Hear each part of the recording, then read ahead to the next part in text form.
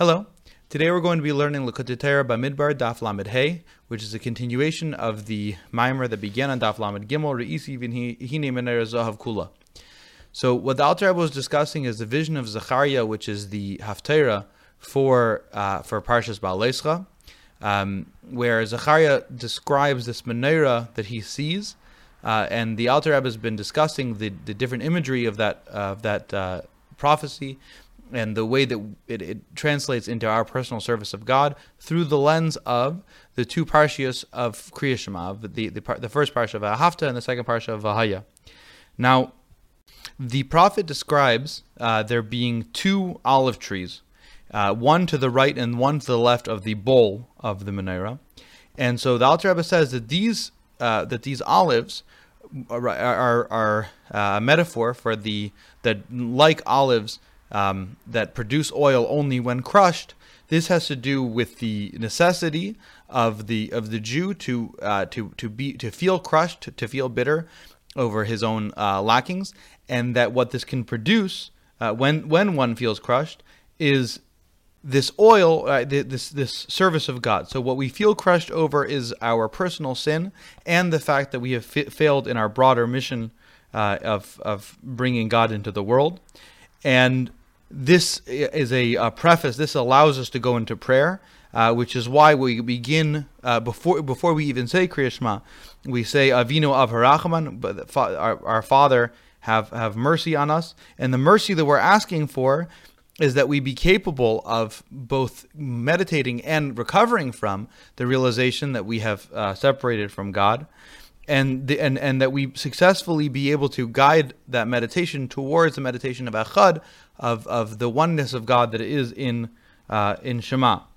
And the phrase we use is Hamelech HaMereimim, that God exalted, you God are an exalted king, and the idea of citing his exaltation is a reference to the fact that even though God can relate to us as a king, in that he is conscious and aware of his creation, in reality, God transcends his creation. What we're asking from God is that we have an appreciation of that perspective, and we say V'lo nevash le'olam va'ed, that we don't want to be embarrassed by our mistakes going forward, and in fact the bitterness that we feel is actually what brings us towards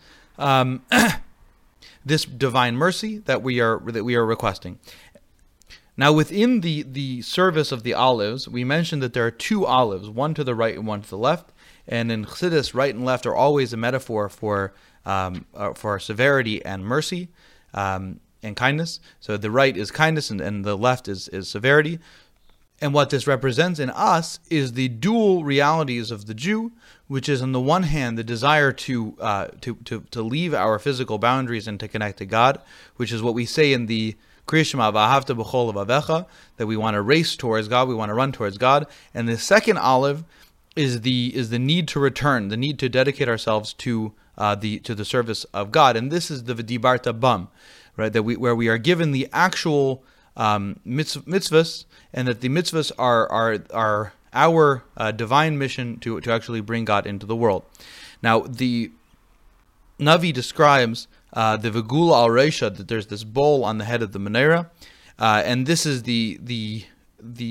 so Gula or Gaila is exile, and Geula is Exodus. And so our job is to add that extra aleph to turn from Gaila to Geula, and this happens through our sense of being crushed. Now, all of the above is specifically the first Parsha of Kriya Shema, because the first Parsha of Kriya Shema is all about Kabbalas Ol, about accepting the yoke of heaven and accepting that God is our king, and serving him because he is our king. However, in the prophecy, he also describes tubes that extend from the candles, and so he explains that these two tubes, one end is this oil, is the Kabbalas Ol that we've described, is the bitterness and the acceptance of the yoke of heaven, but the second tube, what the Navi says is that they're emptying out gold, and what he means is gold oil. So what is this gold oil? This is a service of God through simcha shel mitzvah, through the joy of doing mitzvot, of the joy of serving Hashem. And this is the second parsha of Kriya Shema. That in the second chapter of Kriya Shema we read how we're going to serve God and the pleasure that we get from serving God, and that this is going to infuse our service of God with this pleasure. And so, the Alter Rebbe ends off using the pasuk in Koheles that says "V'hachachma techaya ba'aleha," that wisdom gives life to its owner. So he explains that wisdom is the Torah, and its owner is the mitzvos. And what he's saying is that our appreciation of God and our appreciation of our own dedication towards God gives life to those mitzvahs. So the Torah that we learn gives those mitzvahs life, and this is why we don't have the B'chol Me'odecha in the second chapter of Kriyat Shema, because we don't mention that you should serve God with all your might, because at that point it's no longer necessary. And that ultimately this is the function of mitzvahs. The function of mitzvahs is to bring God into the world and into our physical world, which is why mitzvahs are called levushim, are called clothing, because we take the transcendent energy of God and we bring it into ourselves, we surround ourselves in it, and we make it personally applicable.